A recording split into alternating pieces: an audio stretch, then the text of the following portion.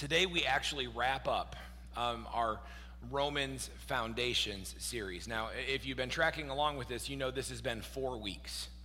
You could spend a year in Romans. But what we've been trying to do in this series is give some theological, foundational perspective for the Christian life. So we haven't been digging into every truth in Romans, but trying to give this 10,000-foot view of these foundational issues. And here's what we've had so far. Okay? These are the foundational things that we've discovered in Romans. Week 1, we discovered this truth. Humanity is fallen. Sin is real, and it infects all of us. The fall happens, and with the fall, there is a fracture between us and the God of the universe. And it's unmistakable, and it's deep. And because of that fracture, what that means is that not one of us is righteous before God.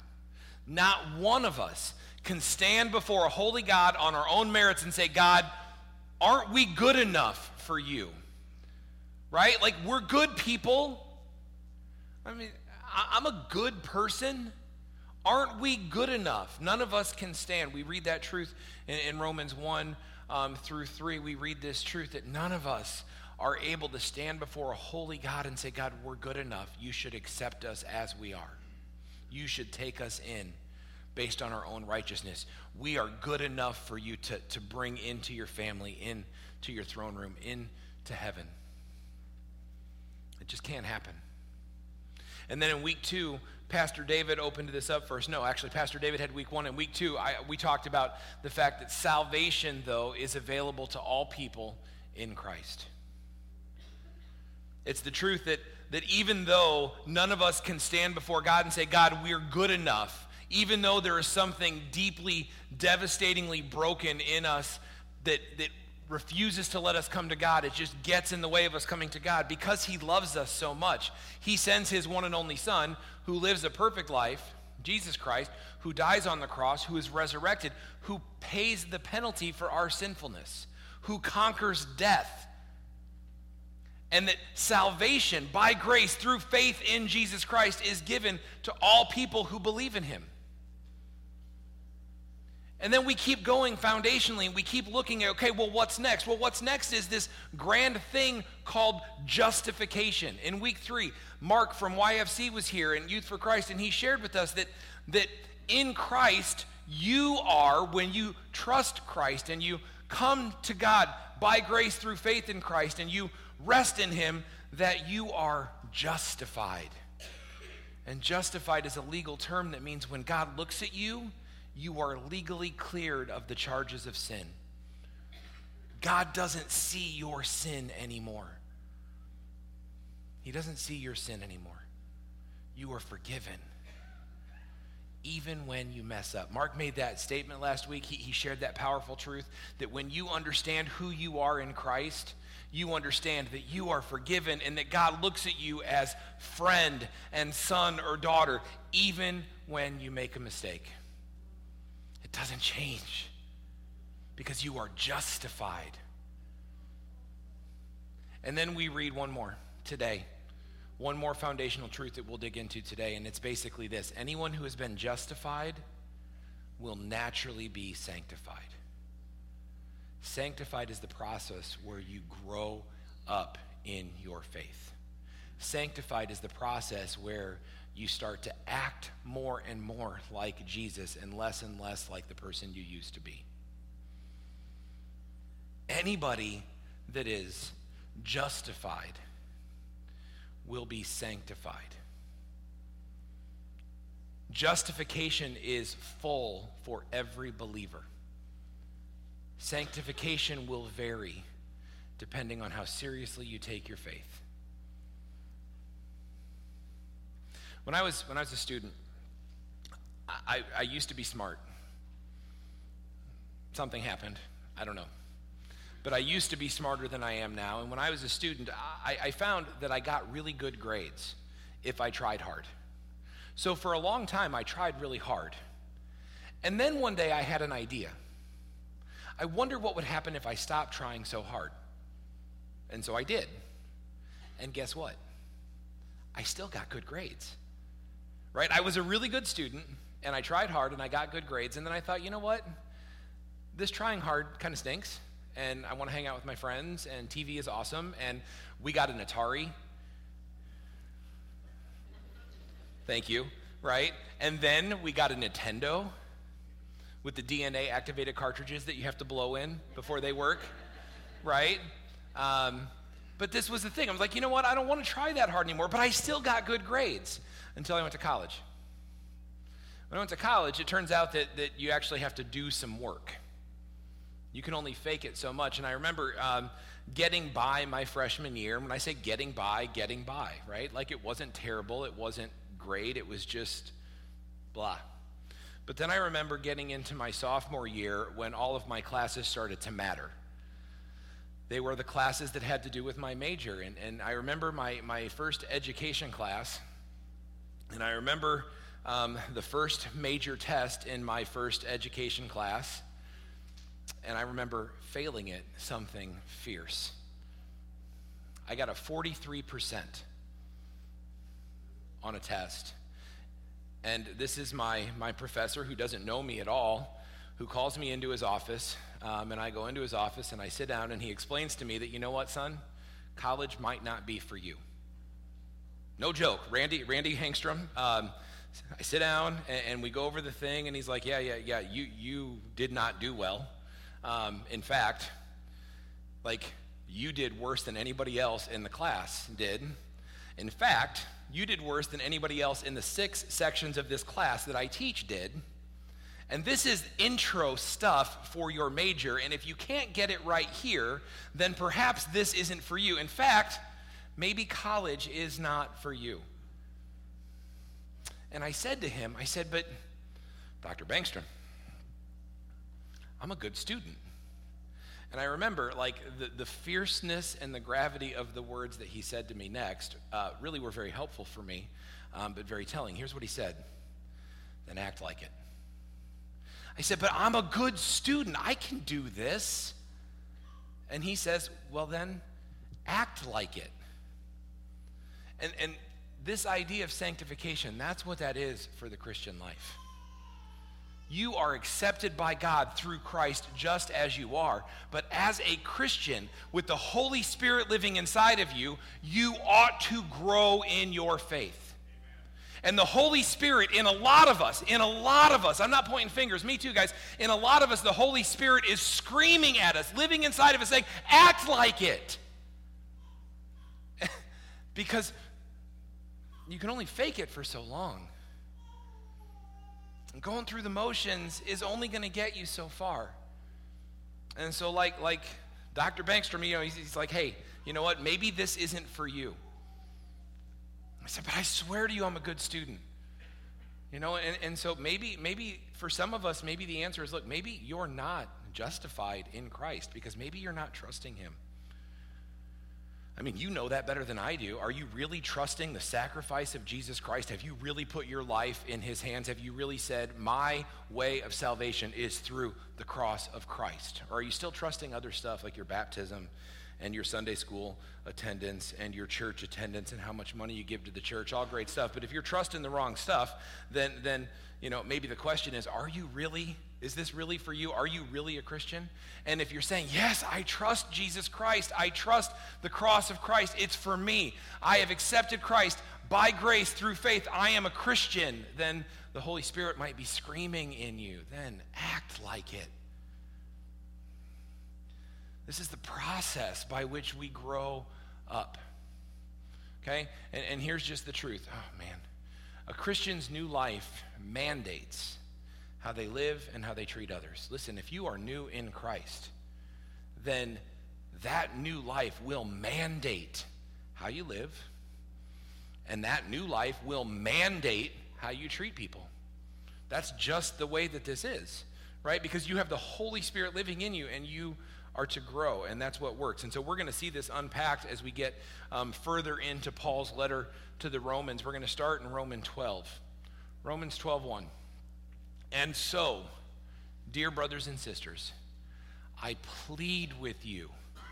That word "and so," the word "therefore," basically what that means is, hey, in light of all this other stuff that we've talked about, and what that means is, in light of this foundational truth that we already discussed, in light of the fact that you are part of a fallen race, in light of the fact that salvation is given freely through the person of Jesus Christ to those who accept and follow him, in light of the fact that the Holy Spirit will now transform you into a justified, legally debt-free follower of Christ, and in light of all of that, in light of that truth, therefore, and so, dear brothers and sisters, I plead with you, be sanctified.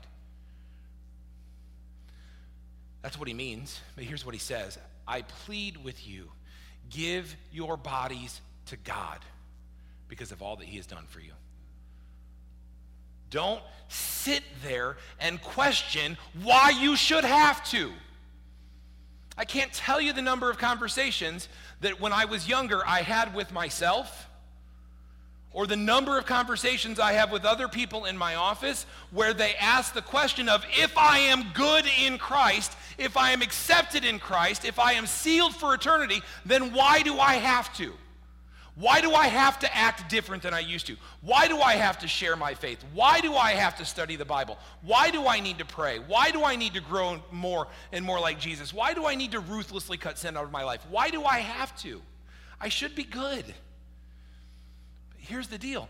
This is what Paul says. Brothers and sisters, I plead with you. Give your bodies to God because of all that he has done for you.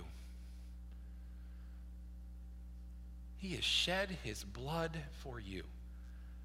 So Paul says, man, let your body be a living and holy sacrifice, the kind that he will find acceptable, because that's truly the way to worship him. You know what this is talking about here? This is talking about making yourself and the way that you think, the way that you behave, the way that you interact with other people. It's about making yourself a living sacrifice. Think about what that means. So in the Old Testament, and Paul's talking now to people that would understand the frame, right? The framework. In the Old Testament, if I wanted to be acceptable to God in the moment, I would take an animal, a lamb, a goat, heifer, whatever. I would take an animal, and the animal would symbolically be sacrificed to satisfy the penalty that should have been on me temporarily. So that animal would die, and the cleansing of the blood would cover me for a moment. And God would be able to say, okay, Matt, for now, you are acceptable to me because of that sacrifice. But in Christ, we don't need to make temporary sacrifices because Jesus is the perfect, sinless, spotless lamb who dies on the cross for us, takes away the sins of the world, and it's done. He says on the cross, he says, man, it is finished. It is done, right? And so I don't need to make an animal sacrifice anymore. But Paul says, but you're not done with sacrifices. No. You're not finished with sacrifices. You can't just forget about this because Jesus is the ultimate sacrifice, but you still have to do your part. And here's your part. You offer yourself now in Christ as a living sacrifice. You're not giving up your life, but you're giving up your life. This is what Jesus means when he says, you know what, Christian, here's what you want to do. You want to follow me? Here's what you do. You die every day to yourself. You are a living sacrifice. You don't physically die, but you give it all up every day as a living sacrifice. And then he says this, man, he says that's what he finds acceptable, and that's truly the way to worship him. This is lifestyle worship. When you die to yourself every day and you present yourself as a living sacrifice to the God of the universe, what that means is that everything you do, your thoughts, your behavior, your interactions with other people, the way that you feel, right? Everything is committed to following God. Will it be perfect? Absolutely not. Of course it won't be perfect. It can't be perfect. We're broken people.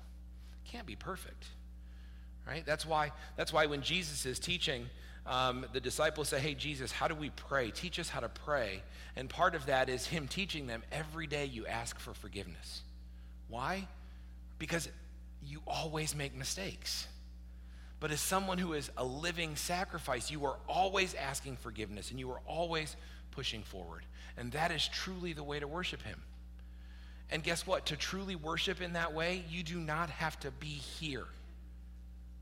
You should be here Sunday mornings. We should gather together to worship corporately. But if you are waiting for Sunday mornings to live a life of worship, then you are doing it wrong.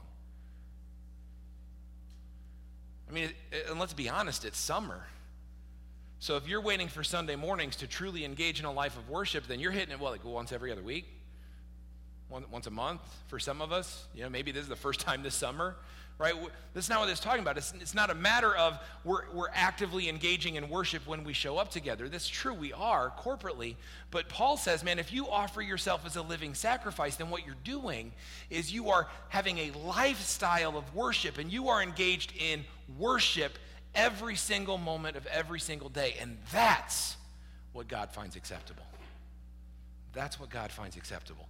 Then he keeps going, right? He says, so don't copy the behavior and customs of the world. You're like, okay, Matt, how do I offer myself as a living sacrifice? That all sounds fine. How do I do it? Well, this is how you do it. Be different. I mean, we want complicated formulas. It's not a complicated formula, right? Be different. Don't copy the customs and behavior of the rest of the world, but let God transform you into a new person. How? Well, here's the deal. God will actually change the way that you think. That's what God will do for you. He'll change the way that you think. You're like, but Matt, I'm too selfish, or I don't really like people that much, or I like these wrong things a little bit too much. And sometimes we're like, okay, so I've got to get myself cleaned up. I've got to fix it, right? I've got to lock it in. I've got to try harder. I've got to do better. I've got to get it all working for me. I've got to stop it. I've got to do different. And here's the thing. What Paul says is, man, when you commit to offering yourself to God, right? When you spend time with him, he will actually change the way that you think. See, a lot of times we sit back and you hear Pastor Dave or you hear myself say, look, here's the deal. Look, reading the Bible won't save you. Christ will save you. That's true. You're like, prayer doesn't save you. Only Jesus saves you, right? Showing up on Sunday mornings at church, that doesn't save you. Only Jesus Christ will save you, right? Being a part of Saturate or small groups, those things won't save you. Only Jesus Christ saves you. I mean, we say it over and over again. Submitting yourself to baptism doesn't save you. Only Jesus Christ saves you. Those are true statements. But we're talking there about justification. Yes, only Jesus Christ and only faith in him will make you legally free from sin. But the reason we say those other things matter is because that's how this works. Don't copy the behavior and customs of the world. Instead, let God transform you into a new person by changing the way that you think. This is why we tell you, look, even if you don't feel like it, even as Christians, there will be times where we don't feel like it. What do we say? Still get plugged in. Matt, I don't feel like reading my Bible every morning. Guess what? Read your Bible every single day. But Matt, I don't feel like spending time in prayer, right? I don't feel like doing it. And I shouldn't have to do it if I don't feel like it. Then it's not genuine. I don't care. Spend time in prayer every single day. But Matt, I shouldn't have to show. I'm a Christian whether I come to church or not. I shouldn't have to show up at church. Yeah, I get it. But try to get here every single Sunday. And if you can't be here, if you're on vacation, guess what? Go somewhere else. Right? Because when you do those things, whether you feel like them or not, whether you think that way or not, when you do those things, what happens is this. This is the promise. God will transform you into a new person by changing the way that you think. God is the one that does that in you and for you. Have you ever tried to just convince yourself of something?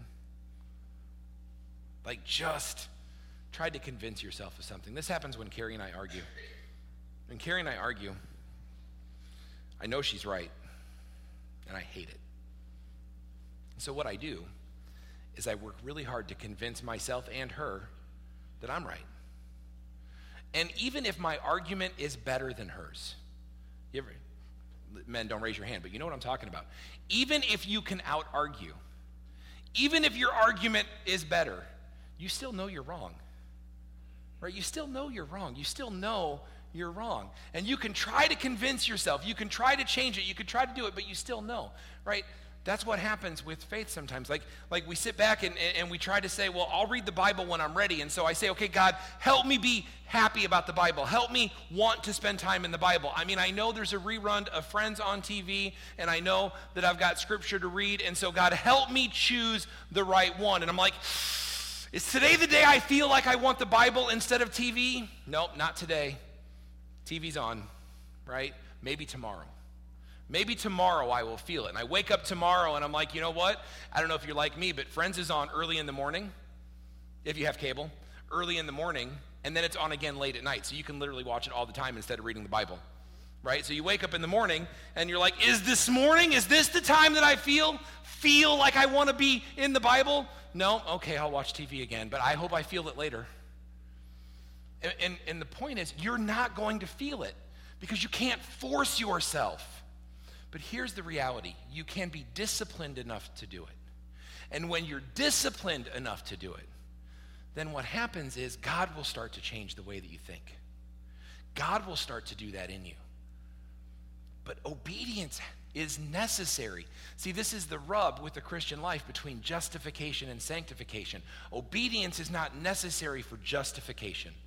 Surrender is necessary for justification. You surrender to Christ. You say, God, I'm not worthy. There is sin in my life that I can't pay for. I believe that Jesus is real. I believe that he lived. I believe that he died. I believe that he's resurrected, and I want him to pay the penalty for my sin, and I want to give my life to him. That is surrender. But for sanctification, obedience is the key. Whether you feel it or not. That's why we sing that silly song, right? It's not silly. I just about offended some hymn lovers. The song's not silly. But we sing, trust and obey. Trust and obey.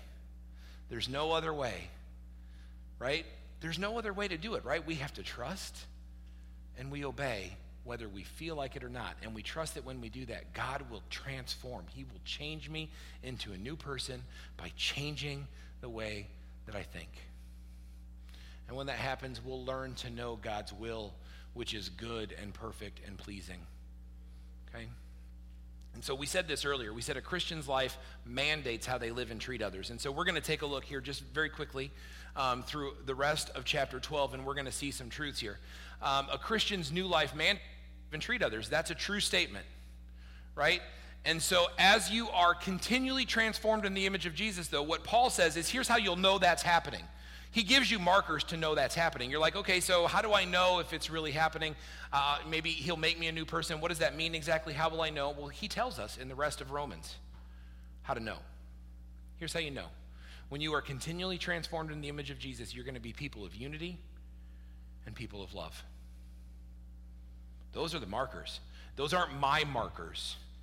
Those are the markers that Paul, through the power of the Holy Spirit, shares with us. He says, look, stop looking like everybody else. You've been justified. You're a Christian. Now act like it. Let God change the way you think. Dig into him. Spend time with him.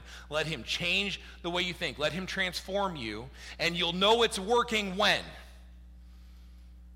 you become people of unity and you become people of love. And then he says this in 12:3. This is how he keeps this going. He says, so because of the privilege and authority God has given me, I give each of you this warning. Don't think you're better than you really are.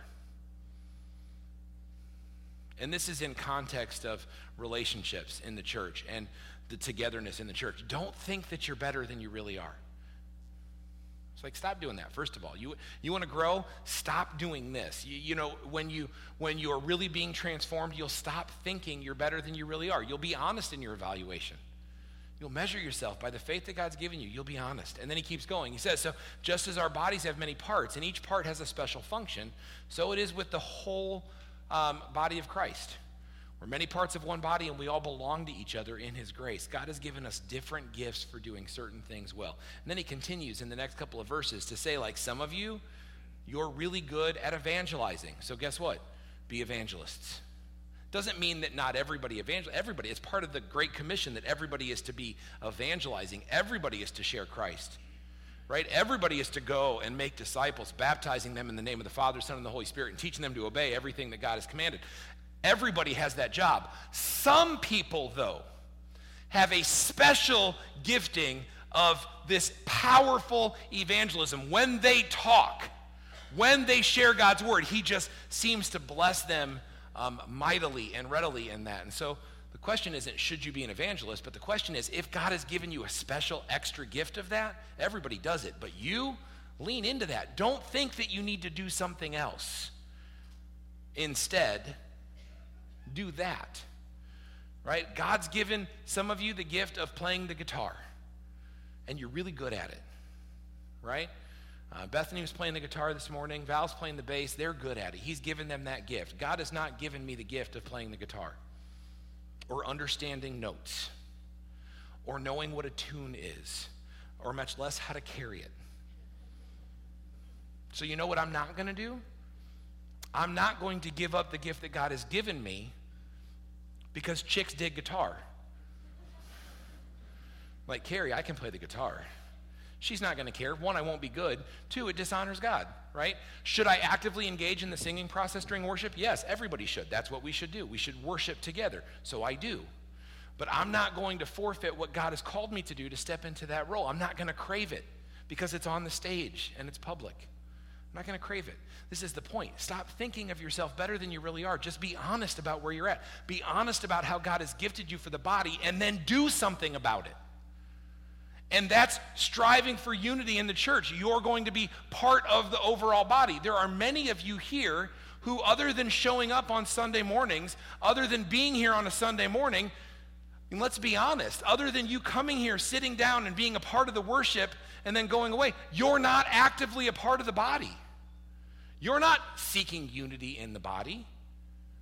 You're coming to get something, and what you get, I hope, is good, and then you're going. But as you're sanctified, as you grow to be more and more like Christ, as you're transformed into a new person and he changes the way you think, you'll know that's working because you'll be interested in the body, and you'll be plugged into the body, and you'll be working in the body. You'll be plugged into groups. You'll be doing those things that will help transform you. We keep going. And then he says this, not only do we strive for unity, but we also strive for love. And he says, don't just pretend to love others. When we were looking at core values for the merged church back in December, January, maybe November, I don't remember how long ago it was, but when we were looking at core values for the new church, something that was ridiculously interesting to us, and it kept coming back in our prayers and our conversations and our study, we kept coming back to it, was this idea that we needed to be a body where there were no masks.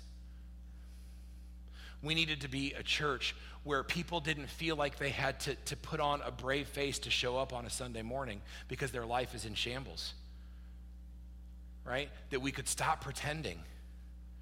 But part of our stopping pretending means that we stop pretending to love people, but that something gets genuine in there.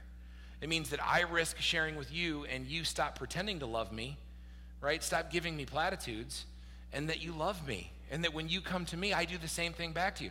I mean, let's be honest. In your head, don't raise your hand because then you won't answer honestly, but think in your head. How many of you in the last week or two have told somebody or responded in a text or an email or a message or something to someone who shared a struggle, hey, I'm going to pray for you.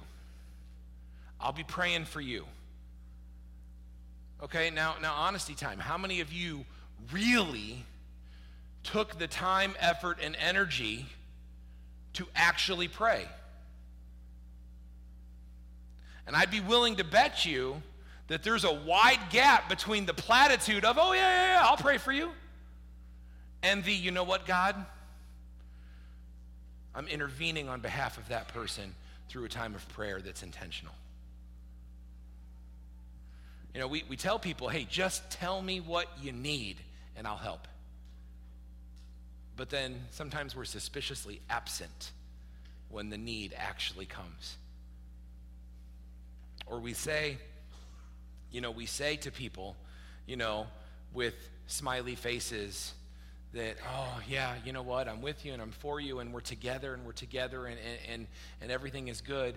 But then as soon as I walk away and I'm in a different group or context, I cut them down and I talk about them behind their back. And I bring something that's not unifying and it's not love. See, this is the problem. And so what Paul's saying here through the power of the Spirit is when you're being transformed, not only will you start to act in a way that unifies the body, but you'll also start to act in a way that's really, really loving. It's not kind of loving. It's not fake love. It's not platitudes. It's not masks. It's genuine. Don't just pretend to love others, but really love them. Hate what's evil. Cling to what's good. When you really are being transformed, you're going to hate what's wrong. And not, when we say hate what's wrong, there's no way that Paul's talking about people that are wrong. Because everybody's wrong sometimes. Everybody makes mistakes sometimes. Everybody's hard to get along with sometimes. It's not talking about people. It's saying but falseness, disunity, sin. He says hate that. Hold tightly to what's right. Cling to what's good. He keeps going. Right? He says, love each other with genuine affection. Like, Matt, what does it look like? Well, be genuine. Love each other with genuine affection. Take delight in honoring each other. Don't just pretend, but actually love with genuine affection. Genuine affection has teeth. They're not just words, but genuine affection means something. One of the reasons why, I think Shauna's downstairs with her kids, but one of the reasons why I love what Vince has started, what the other leaders have, and what Shauna is continuing through the other volunteers and support that she has is because you know who's better at this than we are? Our kids. Our kids are so much better at this than we are. They show genuine affection and they take delight in honoring each other. Are they perfect? Absolutely not. They're not. You're not. Kids that are in here, you're not perfect. But you know what? They're better at it than we are. They take delight in honoring each other. They show genuine care and concern and affection for one another. We could learn a lesson from them to genuinely plug in. Right? They keep going. When God's people are in need, be ready to help. Always be eager to practice hospitality. This is life-on-life discipleship. This is do life with people. Here's how you do life with somebody. When they're happy, be happy with them. When they're weeping and they have sorrow and they're mourning, guess what? Get on their level and cry with them and have sorrow and mourning with them. Don't be too proud. I love this. Don't be too proud to enjoy the company of ordinary people. This is why we say connection with the church is one of the 4 critical pieces to our mission, right? You know our mission, right? You know the vision of the church is to bring a hurting world the hope of Jesus. What are the 4 ways that we do that, right? We say if we get people to be good at these 4 things, then we're going to be in good shape. And by the way, they're big signs on each of the walls out here. In case you forgot, when you walk out, you can look at the big signs that are on each of the walls. Here's what we do, right? We encourage people to follow Jesus. We encourage people to connect to the community of the church. 3, we encourage them to grow. And then 4 is to live with purpose, because we figure if we can get people to engage in those 4, how many of you had all 4 of them? Wow, it's disappointing. And the signs are on the walls, guys.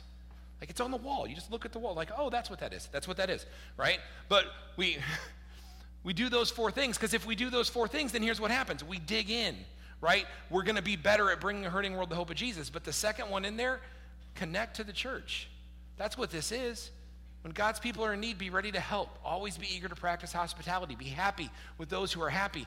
And weep with those who weep. And live in harmony with each other. And don't be too proud to enjoy the company of ordinary people. And don't think you know it all.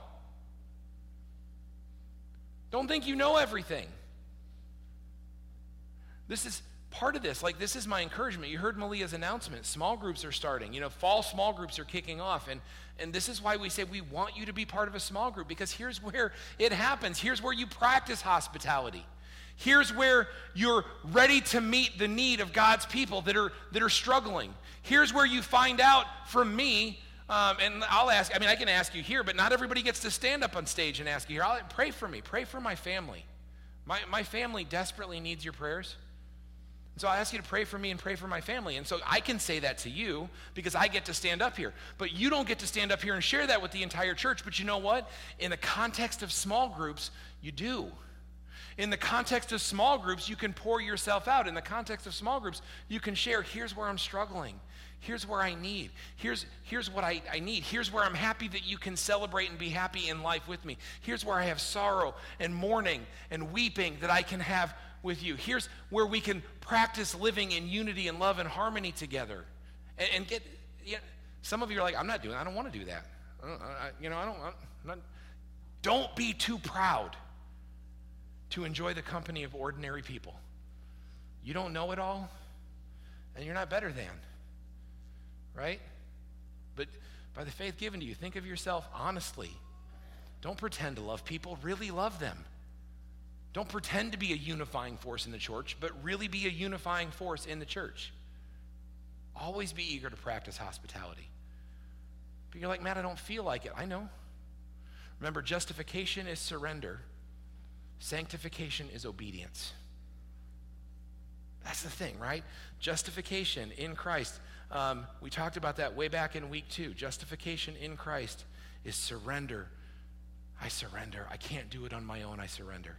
But sanctification, what we're talking about now, this is obedience in growing up. I know, man, I don't feel like it either sometimes. But this is how we grow. This is how we are transformed. And when we're transformed, God will actually change the way that we think. That's the way that this works. That's the answer. The answer for everything, guys, is Jesus. What can fix a world that's corrupted by sin? What can take the mess you've made out of your life and turn it around? What can transform relationships that are broken? What can help you break free from the struggles of sin that you have in your life? What helps you be transformed into somebody that's a force for the kingdom? It's the best Sunday school answer ever. How many of you ever taught Sunday school? Little kids in Sunday school, right? You ask a question to a little kid in Sunday school and you get 3 answers. Who knows what they are? Jesus, the Bible, and Moses. For us, it was always Moses, right? It was Jesus, the Bible, or Moses. And so even if they had no idea what the answer was, you'd get one of those. It was always Jesus first. You're like, well, who parted the Red? Jesus! I'm like, well, I mean, technically, I guess you're kind of right. Yeah, Jesus was the answer. This is the best Sunday school answer ever. Who can do that? Who can fix a broken world? Who can make something good out of the carnage in your life? Who can fix? Who can transform? Who can change the way you think, to break the bondage of sin, to move you on? Who does that? Jesus. Jesus does that. That's what we celebrate. And we're going to take communion, actually, and that's what we're going to do with communion, is we're going to celebrate that Jesus has given us the power over death. Jesus has given us power over sin. Jesus has given us freedom from the struggle. We surrender, and when we surrender, he looks at us, and Mark told us this last week. When we surrender, he looks at us and he says, you are my child. You are loved. You are my friend.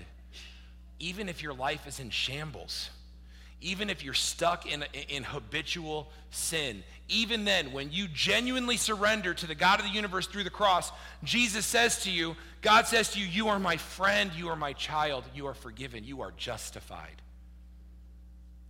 But then, the power of the cross also gives us the power to change and grow. How? By digging in obedience and letting God change the way that we think. It's called transformation. It's being different tomorrow than you are today. Some of you need to take hard stock of your life. And you need to ask yourself a legitimate question, right? Don't think of yourself better than you are. That's Paul's words. Don't just pretend to love people. Knock that off. Don't think you're better than they are, right? Don't be too good to enjoy the company of ordinary people. Don't be that way. Give yourself this honest thing. From the moment you became a Christian, is your life drastically transformed? Matt, how do I know if it's transformed? Because if it's transformed, then you will really pursue love and unity in God's church. You're like, I love my family really well. Yeah, that's great. You know what God says, right? Jesus says this in the Gospels. He says, you say, oh, look, I love my kids. I give them good gifts. Even sinners do that, right? But love and unity that you pursue in the church. Relationships that are other-focused.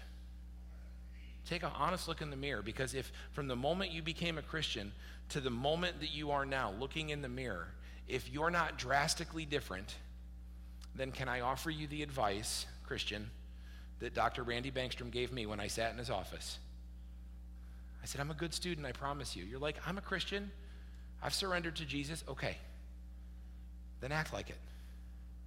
He told that to me, and it was as ridiculous as it sounds. It was groundbreaking and earth-shattering, and it saved probably what God wanted to do in my life. Because there's no way that I'm standing up before you as a pastor, that I am opening God's word and I'm sharing it, that I would even understand it as well as I do if I wasn't able to start putting into practice things that he had put in me. Like, hey, you're good at this. Oh, I needed to live it out. I needed to be obedient in that, right? I'm not your pastor if I can't get through my bachelor's degree at Augustana College, right? I doubt sincerely that the search team would have said, you know what, Matt? We know that you failed out of college, but would you please come here and teach us things? Probably not. So for me, that advice and that admonition was earth-shattering and groundbreaking, and it mattered. And I wonder for you, if you're saying, man, yes, I believe that I've surrendered to Jesus, but no, my life isn't different, then here's what I'm going to say to you. Act like you're a Christian. And see, as you act like it, how God doesn't transform you. And we can do that because of what he's done for us on the cross. Ask the elders to come forward. The men that are going to help us serve, ask the praise team to come forward. And we're going to take communion together. And communion is simple. It's a simple thing where we partake in the cup and we partake in the bread. And as we do that, we're remembering what Christ has done for us. And what he's done for us is he has made a way for us to be right with the God of the universe. He has fixed, through the cross, he has fixed what was broken. Through the cross, he's turned chaos into peace, rebellion into relationship. Through the cross, he has fixed what you need in your life so that you can say, okay, I am now a friend of God. And on top of that, not only am I a friend of God, but I can grow to be more and more like him, and he can change the way that I think, and he can change who I am. Remember, Romans 12:1 says, you're going to be a new person. All because of the cross, all because Jesus did this for us. We practice communion simply. The way that Jesus talked about it, the way that Paul taught it. It says, on the night that he was betrayed, Jesus gathered with his disciples. That's us, followers of Christ. He gathered with his disciples, and he broke the bread, and he passed it around, and he said, eat this. This is my body. It's broken for you. And that's exactly what happened, right? We eat the bread to remind us, the same way Jesus taught, that his body was broken, and he was a sacrifice on the cross for our sinfulness. And in the same way, the word tells us that he poured the wine and he passed the cup, and he said, here, drink this. This is a reminder too. This is my blood that's poured out. It's this new covenant so that we can know that he is this sacrifice, the perfect spotless lamb, sacrificed to take away the sins of the world, and that we, through the blood of Christ, are forgiven. We are justified. And because we're justified, we can engage in this process of transformation, of sanctification. When we take communion today, we're committing, right? That's what we do. That's why we say communion is, you don't have to be a member of Blessed Hope Church. We just ask that you be a follower of Christ, because that's what you're doing. You're saying, as you take the bread and you drink the juice, you're saying, thank you. Thank you for my justification. And I'm committed to engaging in sanctification. That's what you're saying as you come. So won't you pray with me? And we'll do this. I'm going to ask you today, sometimes you take it and sit back down. Today I'm just going to ask you to take it and then quietly exit as you do. You can sit back down and be prayerful if you'd like, but you don't need to feel obligated. You can just quietly leave the sanctuary while other people finish. And I want you to reflect on the song that the praise team is going to be singing. This is just a simple song. I have decided to follow Jesus. It's a heart's prayer, right? Surrender and obedience. I have decided to follow Jesus. Okay? I will give you this one note that has nothing to do with anything else except some of you, if you don't mind helping, after everyone leaves the sanctuary, we need to get all these chairs out of here. We need to stack them up and we need to move them out. And Shauna may need some help downstairs. We're having all the carpets cleaned. And turns out that it's more effective if there isn't stuff everywhere. So I should have said that earlier because that has nothing to do with what we're talking about now, but I forgot and Steve was going to get mad at me. So, all right, let's pray with me. Heavenly Father, God, thank you so much for your body and blood. Thank you so much that the answer to the question, who can fix it all?